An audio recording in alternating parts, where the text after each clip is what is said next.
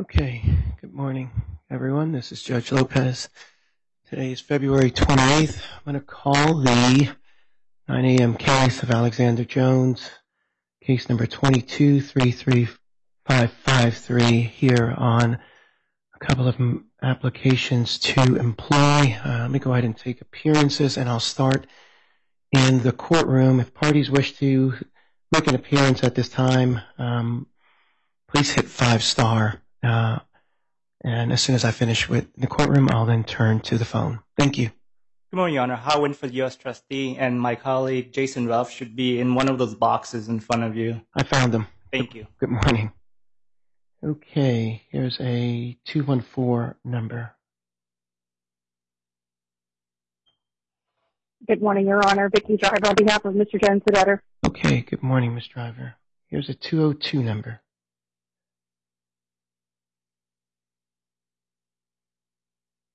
All right. There's a 202, last 3 digits 960. Sorry,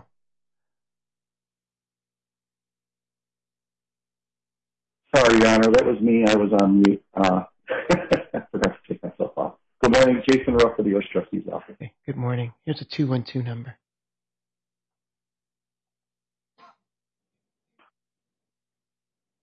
That might be me, Your Honor. Sarah Browner, Aiken Gump on behalf of the committee. Good morning, Ms. Browner. Okay, a 512. Your Honor, Steve Lemon on behalf of PQPR. Good morning, Mr. Lemon. And here's a 210 number. Well, San Antonio. Good morning, Your Honor. Ray Battaglia for Free Speech Systems. Good morning, Mr. Battaglia. Okay. Mr. Driver, I got one more. I apologize. Here's an 832 number. Jared Martin and Avi Motionberg for the Texas plaintiffs. Good morning. Good morning.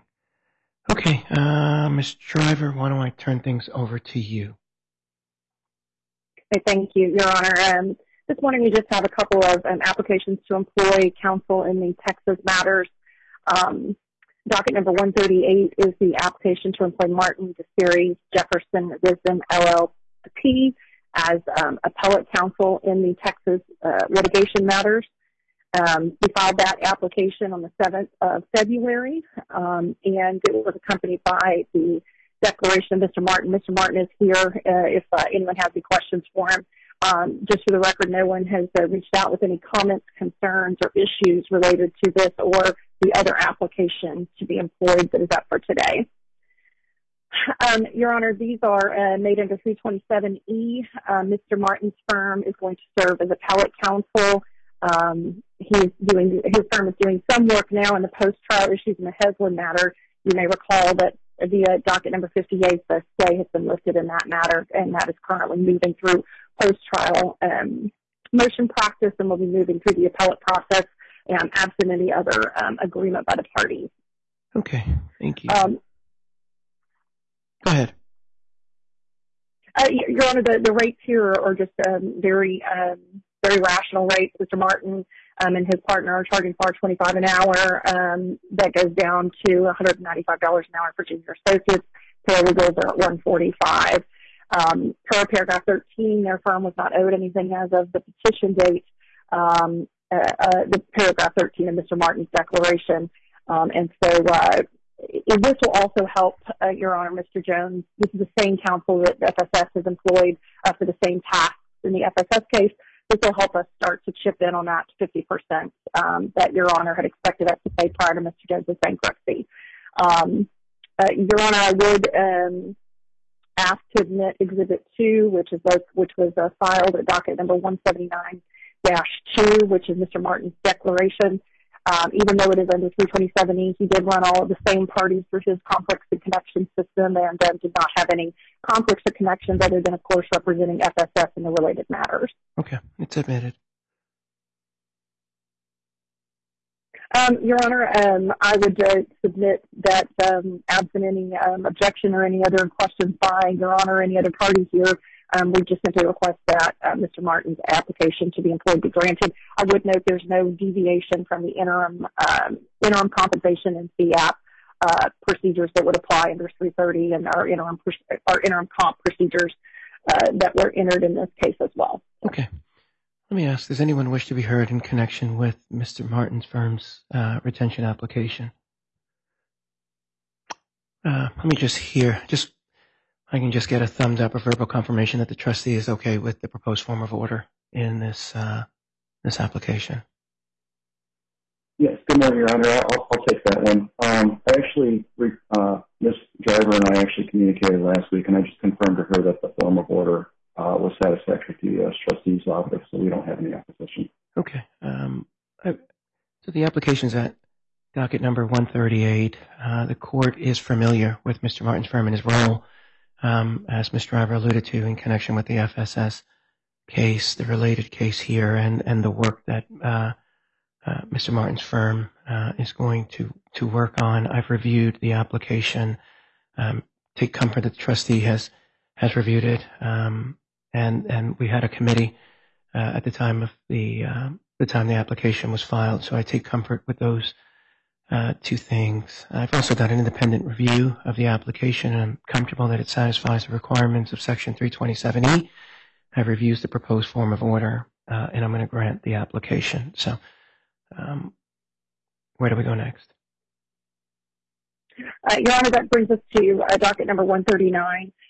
This one is just very, very similar to Mr. Martin's. The only wrinkle we have here is that the Renault firm was not sitting on a retainer at the time of our filing and did request a post-petition retainer. It's a fairly modest retainer of $50,000. We did sort of recite the requirements for a post-petition retainer. We got no comments from the U.S. trustee or the committee on this issue.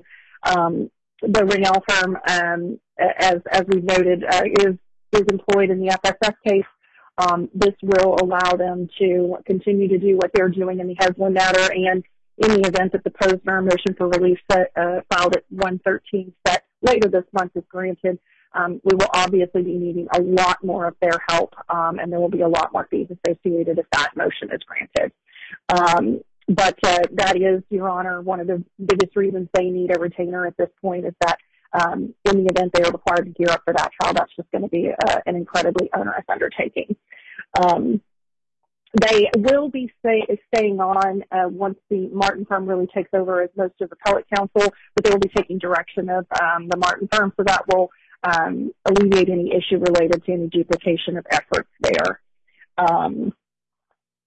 I do believe that the general rate is $800 per hour. They do have, I believe, an associate that bills at $400 an hour, and they will as well follow all interim comp order procedures as well as the fee app procedures that are set out in 330. Okay. Ms. Browner, I'll start with you on this one. I want to hear, sounds like the committee's okay with this application. Is that right? Yes, Your Honor, we are. Okay. Mr. Ruff, same? Yes, Your Honor. I can confirm the U.S. trustee has no opposition to this one either. Okay. So this application was filed at docket number 139 and involves the Reynal law firm. And again, the court has some familiarity with the scope of work that the Reynal firm was retained in the FSS cases to do, and the application, the work in the application, in this case, largely mirrors that work there. So I take comfort that the committee's looked at it and that the U.S. trustee's office has also looked at it. The court has also conducted an independent review of the application, and I'm comfortable that it satisfies the requirements of Section 327E. I think the post-petition retainer is appropriate under the circumstances, and I'll approve it. I've reviewed the proposed form of order, and I'm okay with it, so I will sign the proposed form of order as well. So with that, I believe I will then turn to Ms. Browner. Ms. Browner, you've got the last one. That's right, Your Honor. Again, for the record, Sarah Browner, Aiken Gump, on behalf of the committee, I believe the only item remaining is Nardello's retention application. They are intended to serve as specialized forensic financial advisor to the UCC. The application was filed on February 6th of this year at docket number 136 with the declaration at 136-2. We filed this morning, just a securing a certificate of no objection, which indicates that all parties have consented or not objected to the relief requested, including the U.S. trustee and the debtor. The court will see that as an attachment to the CNO, we filed a slightly modified proposed form of order, which reflects certain informal comments from the debtor, consistent with comments that the debtor made to Aiken Gump's retention application. And unless the court has any questions, we would simply ask that the court enter the order. Okay. Does anyone wish to be heard in connection with this application?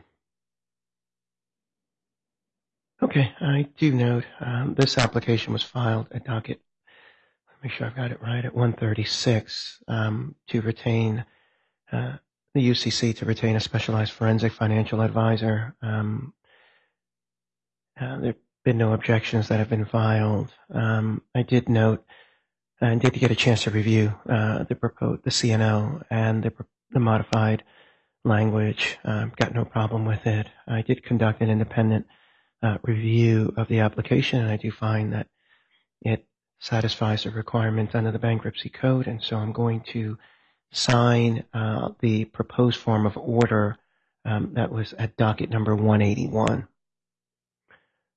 Thank you, Your Honor. Okay. Mr. Robert, since I've got you here, is there anything else you wanted to talk about today? No, Your Honor. We do expect to file one more application to employ Norm Pattis's firm for the Connecticut case. I don't know if the FSS case has done that yet. If not, Mr. Battaglia and I will coordinate and file that at the same time. But that one also is moving forward, and so we will need to have counsel to handle those issues. And that should be forthcoming. Other than that, Your Honor, we continue to work to resolve the motion for relief from stay, and we'll keep your chambers apprised if there's any movement there for that hearing coming up on the 22nd. Okay. Anything from the committee? Nothing further, Your Honor. Thank you. Okay. Anyone else wish to address the court at this time? So I just had one question, and since you're here, Ms. Driver, maybe you can answer, but it's certainly something, and so it has to do with, I did see that the schedules were filed, and I did note that in a couple of places it noted that there was an appraisal to be completed, and I believe it's in Schedule AB. There were numerous trusts where the information simply listed unknown. I was wondering if you could provide me some additional color. If there is an appraisal going on, when do you expect the appraisal to be completed? And if there's any additional work that's going on to determine or what the unknown meant, I should say, with respect to the trust. I just want to make sure that I'm understanding what is meant by that word. Thank you, Your Honor. I'm happy to elaborate. First of all, on the appraisal, we were just having a bit of trouble locating a company that would come in and do just sort of an inventory and estate appraisal of the contents of the home. I had an associate that graciously did some searching and found someone in Austin that did give us a proposal. We're finishing up the agreement with them, and hopefully they can be down in Austin week after next, or even next week to start that. So I would expect that would be completed, mid to late of March, as well as the trust. It's quite difficult to figure out what some of these trusts own. We have done some additional. There were some amendments that we anticipate making to those that we were able to gather between when we filed the schedules and the 341 meeting, and that was to give some bank balances on some of the trusts that we were able to locate. We're also doing some what I would consider limited real estate searches, trying to find what we can online to see if there's any real estate that's located in Texas. Fortunately, with Nardello being on board, our financial advisors, Blackbriar, are going to start having weekly calls with them, and to the extent that with their resources, they have the forensic ability to find anything additional. We most certainly want to include that. There was some discussion of the fact that there needed to be sort of a fulsome round of amendments after this initial filing. And we have talked with the committee about that. I believe they'll be filing a motion that's termed a motion to compel, but we've been in communication about that and have agreed that we can provide those fulsome amendments by the 24th, and then the U.S. Trustee's Office has rescheduled the continued 241 meeting for March 30th. One of the reasons for that delay is simply that there's a spring break in there that we just lose a lot of people. Blackbriar and my office have not stopped digging, and so we continue to dig on a pretty much a daily basis, trying to locate any other assets that are owned by those trusts, simply because trusts aren't really always filed of record and in some sort of official place. We've talked to no less than 6 attorneys and far more than 6 non-attorney professionals trying to locate every single trust and figure out what every single trust owns. And so we feel like we're starting to get to what I would consider the final layers of the onion. Okay. Sounds like... May I be heard briefly, Your Honor, in respect of Ms. Driver's comments? Yes, absolutely. Just state your name for the record. Thank you. Sure. Sarah Browner, Aiken Gump, on behalf of the committee. Again, just to echo what Ms. Driver said, she is correct. We've been in communication with the debtor regarding a number of concerns and blanks that we noticed in the schedules and statements. We've also been in touch with the United States trustee. We reached out to your chambers this morning and left a message just to try to get some time on your calendar. We conferred with both the U.S. trustee and the debtor and proposed, subject to the court's availability, perhaps a very brief hearing on the 8th to discuss a motion that, as Ms. Driver mentioned, is forthcoming. It is styled as a motion to compel, simply to set a deadline by which the amended schedules and statements will be filed, and some bells and whistles around that in terms of disclosures that will be required to be made. So if the court is amenable, we would request just a brief hearing on the 8th, or as soon thereafter as the court can see us, to discuss the motion that should be filed in the next couple of days. Yeah, again, without seeing it,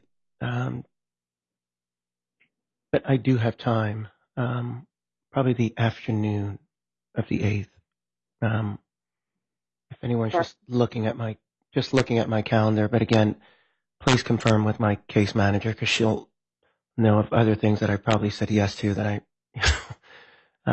she'll know for sure a time that works. But it's from what I can tell, from 1 o'clock onwards, and I'm sure after this hearing you'll hear from someone or shortly thereafter.